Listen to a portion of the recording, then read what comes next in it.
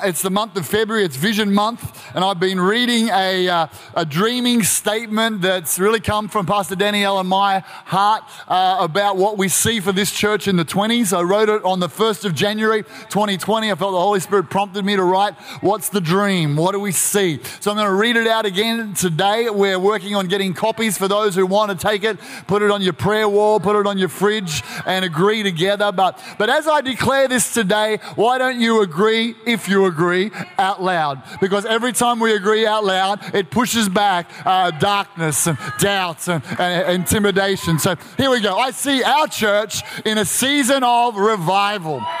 A powerful move of God with radical salvations, healings, and young people being apprehended for the call of God. The 20s. I see extraordinary momentum with 1,000 people being saved in a year and increasing until one day we see 1,000 people saved across a weekend. This is C3 Powerhouse in the 20s.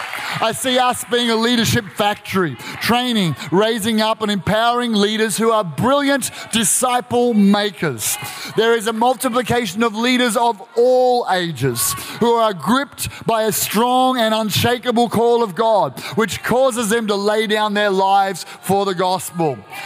I see us established in our new premises on Power Road. It's a landmark facility. This will be a demonstration of God's power, a result of a series of miracles that echoes across the nations. The Lord will be glorified for doing exceedingly abundantly above all we can ask or think. I see new church locations, starting with Melbourne in 2020. In 2 weeks' time, we launch. I'm believing for 5 new church plants over the course of this decade.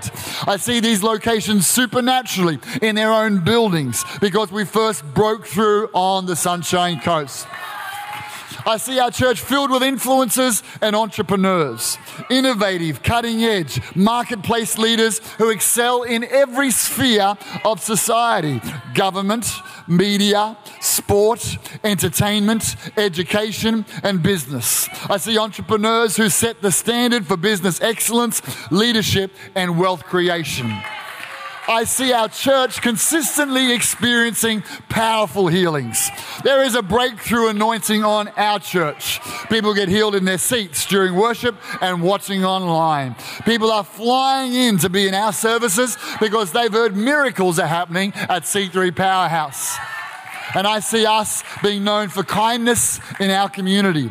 Our reputation is for generosity, compassion, and practical help for those who are in need.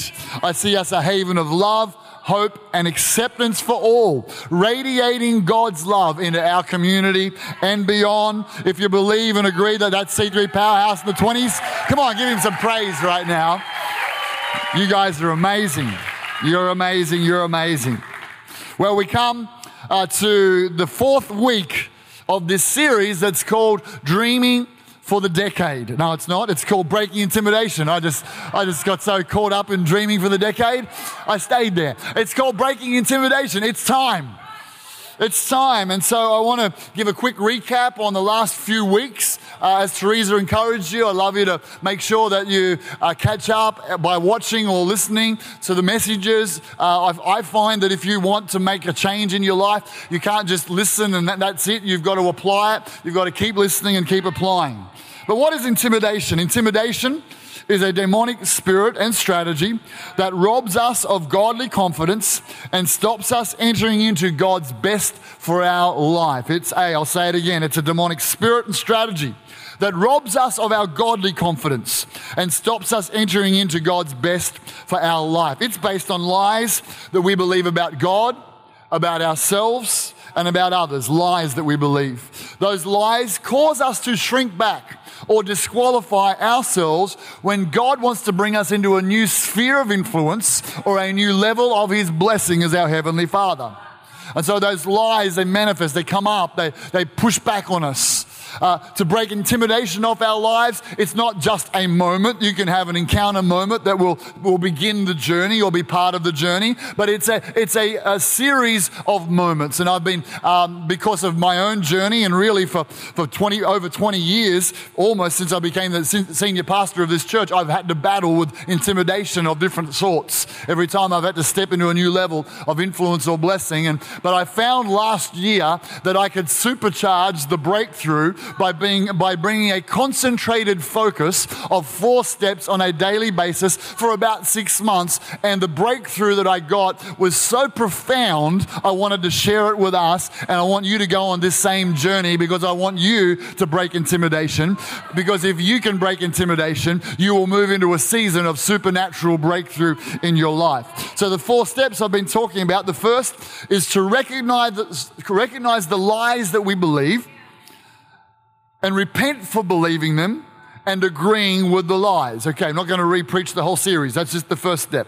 So that's a repentance. The second step is to break the chains of unforgiveness, release people from our judgment, and release the pain of past hurt that is often buried inside. That's not a moment, it's a series of moments that comes out of a decision.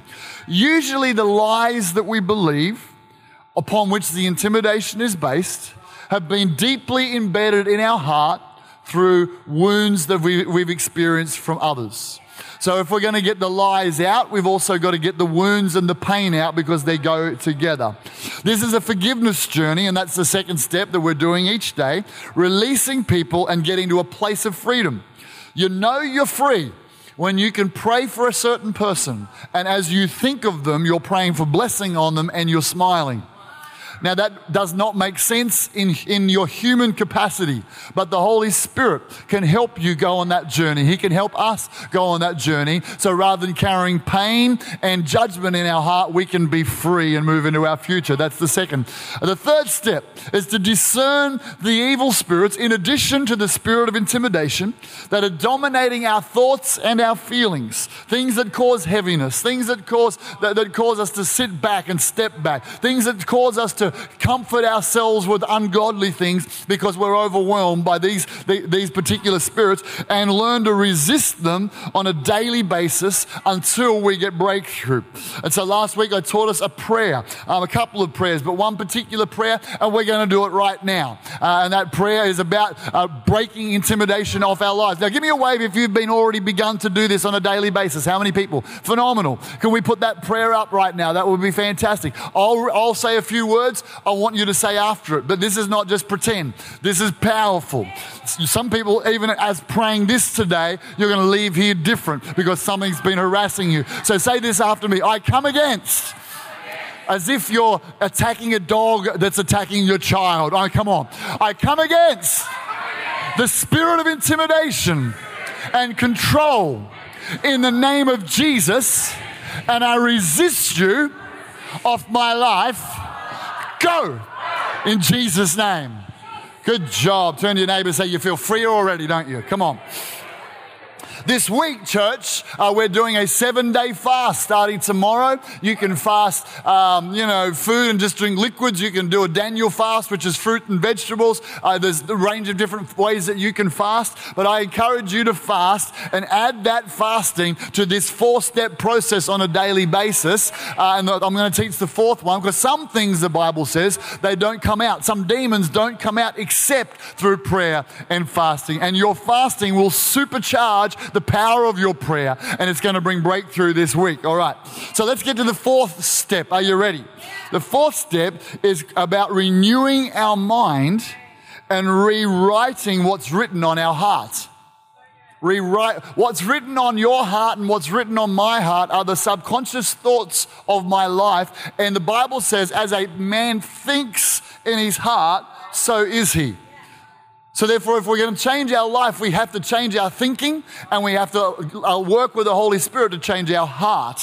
I'm going to read a number of scriptures this morning. The first is Romans 12 verse 2. It says, don't be conformed to this world. Don't copy the behavior of this world. That's not how God wants us to be. He wants us to be different.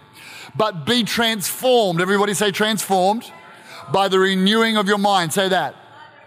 Be transformed by the renewing of your mind. that you may prove what is the good and acceptable, perfect will of God. If my life is going to change, I need to change my thoughts. That's what the Bible's telling us there. And I can work with God. The second thing, Proverbs 7:2-3, says, keep my commands and live, and my law as the apple of your eye. In the Old Testament, when they talk about commands or prophecies or law, it's talking about the scriptures, the Bible. So make the Bible, make the Word of God the apple of your eye. Bind them on your fingers. Write them on the tablet of your heart. There's a number of times in the Old Testament it refers to our heart like a tablet, not an iPad tablet. Okay, where the screen shatters and it's all broken. But like a tablet was like stone that things are engraved in. And we have things engraved into our heart through experiences and upbringing and family origins and family ways of doing things. And they're just there. We don't know they're there, but they're just there. They've been engraved into our heart over the years. And God wants us to unengrave them. So by repenting and releasing people from forgiveness and releasing the pain, we're wiping the slate clean. But what we now need to do is we need to reprogram that slate. We need to rewrite some things. And I'm going to talk to us today about how to do that. I'm going to talk about three things. Firstly, number one, how do I renew my mind? Number two, how do I rewrite what's written on my heart? And number three, what are the scriptures that I should use to do this? Let's go to Hebrews chapter 4, verse 12 to give us an understanding of this. Hebrews 4 verse 12 says this, for the word of God is living and powerful. That's the Bible. Sharper than any two-edged sword, piercing even to the division of soul and spirit. That's between your flesh and God thoughts, between joints and marrow, a discerner of the thoughts and intents of our heart. This word, this Bible, God's written word, recorded in Scripture and spoken into our life, is like a sword that divides between the lies of the enemy and the truth of God. It's the Word of God that has the power to change our life. The Bible says this, the Word of God, it's like a hammer that will smash the strongholds of the devil. It's like a mirror that we look into that tells us who we are now in Jesus Christ. It's like seed that's sown into our heart that will grow up and will develop and bear fruit in our lives, and it's like a sword. And I want to tell you just by the by, parents here today, if you're a parent, then don't underestimate the power of coming to church. Don't underestimate the power of your kids being in kids' church right now. Don't underestimate the power of scripture memorization, because the Word of God is getting into their heart.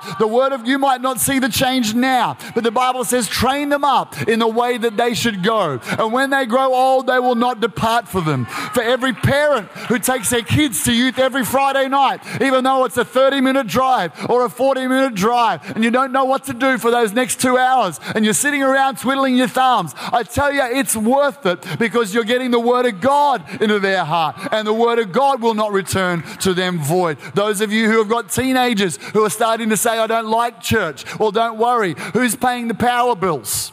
Who's paying for food on the table? Who's got a room? That's where you go. As for me and my house, we will serve the Lord. I'm getting you into church. You might not love it, but you might not like school, and you're going there as well. And we'll do everything we can to create an atmosphere of fun, acceptance, love, and joy, so that the Word of God can get into their heart, and that will transform their lives. Can I get an amen today?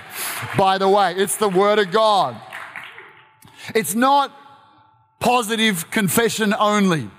It's not a positive attitude only. It's not a mantra that you found on Pinterest that will change your life. It's this word. It's living and powerful and active. It will change your life. That's what we're going for. So here we go. So how does this work? First, I want to say this. The Word of God is the key to renewing our minds and rewriting what is written on our heart. The Word of God is the key. That's the thing. It's the key. This is how it's going to happen. But then I want to explain, well, how do we get that word, and how does the transformation happen? How's my mind renewed? How's my heart rewritten? I believe David gives us a phenomenal key in Psalms. And he says this in Psalm 19:14, let the words of my mouth and the meditation of my heart be acceptable in your sight, O Lord, my strength and my Redeemer. let the words of my mouth and the meditation of my heart. I want to talk this morning about the power of the words of your mouth and the power of the meditation of your heart. So the first thing is, how do I renew my mind? Well, you renew your mind quite simply like by this, by speaking the personalized word of God out loud, if we can have that up. By speaking the personalized word of God out loud is how we renew our mind. Speaking the personalized word of God out loud. I call it creating a new soundtrack. Your mind has a soundtrack that's playing all the time, the soundtrack of your life. Doug gave us a beautiful one about I want to know what love is. That's awesome. I love that. I don't know if you've ever heard a song and it just gets stuck in your mind, like Baby Shark, bum, bum, la, la. I'm not going to, now I'm glad that I skipped that. But in my day, it was the Wiggles. It was hot potato, hot potato, hot potato. And once I heard that in the morning, it would go round and round in my head all day, right? That's the soundtrack of your mind. And in your mind are thoughts from lies. If someone just makes an offhanded comment and it's just got something and the devil gets on it, the spirit of intimidation, and it just goes around and around in your head, you find yourself sinking emotionally. You find yourself it triggers something that's already on your heart, and now you're cranky and irritated and angry or anxious or depressed or just you hate the world now, and it was just some comment and it's got on the soundtrack of your mind. And God says, okay, understand that's how you're created, but you're created to work with that. So we break the spirit of intimidation off, but we've got to reprogram our thoughts. And the tongue is the keyboard to reprogram the computer of your mind. You're going to reprogram that thing. So I'll give you a few examples. So for me, for many years, when I first moved to the coast and became part of this church, I struggled with what I would call a poverty mindset. I would judge a Christian who was prospering. Okay, thinking I was being holy, I'd judge them. Or I would struggle and feel guilty if I bought something new. And this, on the inside, I'd feel guilty about this. So I remember when I went on our honeymoon and we went to a nice hotel in Brisbane and we didn't, we could have just gone to a backpackers. Wouldn't have been ideal for the honeymoon. But I felt guilty about spending money on a 4-star hotel in Brisbane. Why? A poverty mindset. Somehow in my upbringing, something had got written on my heart that God wants Christians to be poor.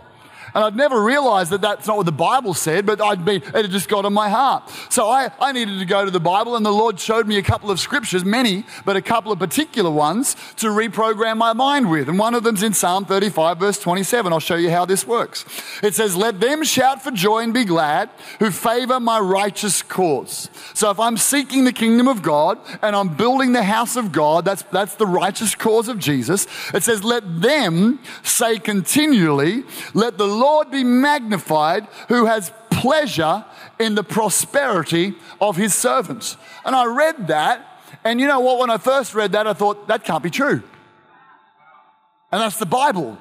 That can't be true. But I realized I'd got wrong stuff written on my heart and in my mind, so I need to reprogram. Then I read in 3 John, it says, "Beloved, I want you to prosper and be in good health, just as your soul prospers." So what I had to begin to do was take the sword of the Word of God and personalize it and say, "Lord, I'm about your righteous cause. I'm about advancing the kingdom of God. That's my number one focus. Being rich is not my number one focus. Building your church and advancing your kingdom is my. So therefore, my word, Bible tells me that you delight in my prosperity." So then I have to personalize it. That tells me, Father, you are pleased when John Pierce is prospering. Father, you are delighted when John Pierce is financially being blessed. You love it when it brings a smile to your face. So I'm speaking the word of God out loud, but I'm personalizing it to reprogram my mind and my thoughts. And then every now and then I'd take a step out and do something that was outside of my comfort zone. And I'd like, oh, okay. And I'd start to feel uncertain and insecure about this step. It might be buying a nice new lounge when we could afford it, but we could have bought a second-hand one. But now I'm starting to feel guilty about it. And what I've got to discern is the old me would tell me that's the Holy Spirit trying to pull me back. But then I realize it's not the Holy Spirit trying to pull me back. It's a spirit of poverty and religious thinking trying to intimidate me from enjoying my Father's blessing on my life. So I got to go to work. Whenever I hit that boundary, and I still hit that boundary, it's a lot wider now than it used to be because I understand God wants to prosper me. That is how you renew your mind. Personalize the scripture. It won't happen overnight, but it will happen. All right. The second one, how do we rewrite what's written on my heart? How do I rewrite? I love Psalm 119, verse 11. I consider your prophecies to be my greatest treasure. He's talking about the scriptures, the word of God.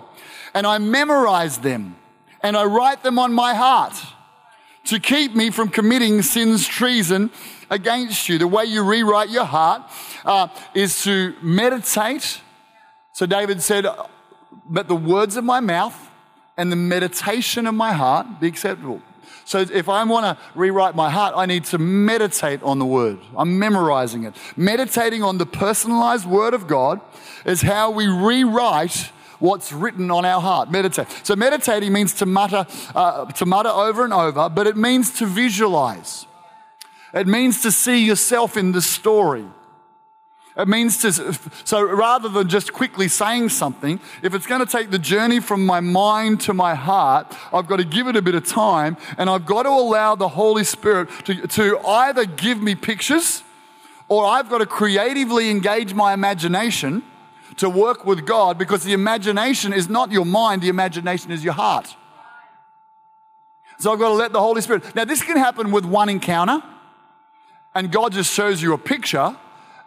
And it's like, wow, that was a breakthrough moment. But for that to get in my heart, I've got to keep going back to that picture. I've got to keep imagining. So, okay, here's another one for me. So growing up in church, I knew in my mind that God loved me. But I struggled to experience the feeling of God's love. I talked about it 2 weeks ago, about how I needed to release forgiveness to some people because that was a blockage to experiencing God's love. But then I got to this point and I realized I need to partner with the Holy Spirit. So a scripture stood out to me in Mark 1 verse 11. And it's when Jesus got water baptized and a voice came from heaven, said, "You are my son, whom I love. With you I'm well pleased." So now that I'm a Christian and I'm in Jesus, I am his son, the Bible says. So therefore I began to meditate on that scripture. And I would say, Father, I thank you that I am your son. I thank you that you love me, and I thank you that you're well pleased with me because I'm in Jesus. And then I would get pictures and I would imagine God speaking his love over me with a smile on my face, because I never saw God with a smile. God, he's smiling on my face. I began to meditate on the story of the prodigal son running back to his father, and his father running towards him and putting his arms around him, kissing him on the neck and loving him. And I would imagine God running and hugging me, kissing me on the neck and just saying, "You're my son, I love you and I'm well pleased with you." See what's going on? I'm meditating on the word, I'm speaking it, but I'm imagining it. There'll be times, I remember one moment in the Kawana Community Center where the Lord gave me a picture of he and I having coffee together. And the scripture that comes to mind is, "And you prepare a table before me in the presence of my enemies." And sometimes I'm like, "Jesus, you're my friend." And I meditate on this idea that we're friends and you've prepared a table for me to enjoy with you. Or there are other times I grew up on a river, just near a river in country Victoria. And I used to walk down on the river. And so sometimes I imagine when I'm praying, Psalm 23, that he leads me beside still waters. And I see that river and I see myself walking with Jesus, just talking and in conversation, but he's my friend because he loves me. And as I picture those things, the revelation of who God is has got deeper into my heart. So as I'm describing them to you, I can feel the feeling of God's love and my connection to him. Now, it didn't happen in a moment. It happened with a progressive meditating, personalizing, memorizing, visualizing myself and God in the stories of the scripture. Does that help anybody this morning? God wants to get that. That's how you rewrite what's written on your heart. So the third question to wrap up with here is what scriptures should I use? What scriptures should you use? Well, in the seat in front of you today, there's a whole list of scriptures that you can take. Now, you can grab it. They're yours. Don't read them right now, though. Look at me. Put it in your Bible. Put it in your pocket. But stay with me for the next 5 minutes or so. Just stay with me. Stay with me. All right. So the first kind of scriptures that we can use is, number one, our identity in Christ. When you get born again, you become, the Bible says, a new creation, a new person. You're not the old you trying to be a better person. You're not the old you trying to be a Christian. You now have the DNA of Jesus Christ in your spirit. You're a new creation. Now, if you've never invited God into your life, then today's the day to make a decision to say, Jesus, come into my heart. And in a moment, the greatest transformation you could ever possibly imagine will happen when you go from being dead spiritually to alive spiritually in Christ with Jesus on the inside. It will transform you. So here's the thing, just like Jason Bourne in The Bourne Identity. He wakes up out of some trauma and he doesn't know who he is. And he's got to go on a discovery journey to work out, because he's got amnesia. Who am I really? So many of us, when we get born again, we don't realize exactly who we are. It's like we've got spiritual amnesia. And it's not in our mind or our heart yet. So we need to go to work to know who we are in Christ. You don't have to try. It's already in your spiritual DNA. You just got to become aware of it. You got to get in touch with who you are in Christ.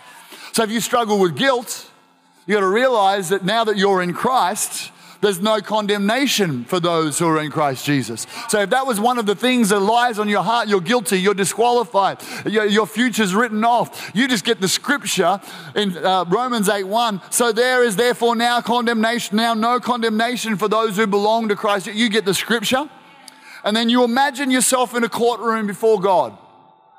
And the devil, who the Bible calls the accuser of the brethren, is over there. And Father God's, he's the judge. And Jesus is right beside you. And the devil's like, remember that thing that happened so many years ago? They're disqualified. How could God ever use them? How could God ever forgive them? And he's bringing an accusation. But Jesus stands up and walks in front and he says, I just need to know legally, when I died on that cross, it was for every sin. And therefore now, there is therefore now no condemnation for you, because you are covered by me. You are in Christ Jesus. And you just meditate and visualize and let the Spirit of God engage your imagination.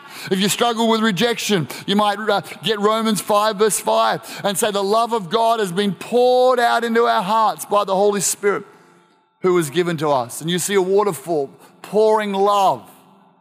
And instead of worrying about other people, what they say or think or how you see yourself, you see God pouring love in. God pours love in.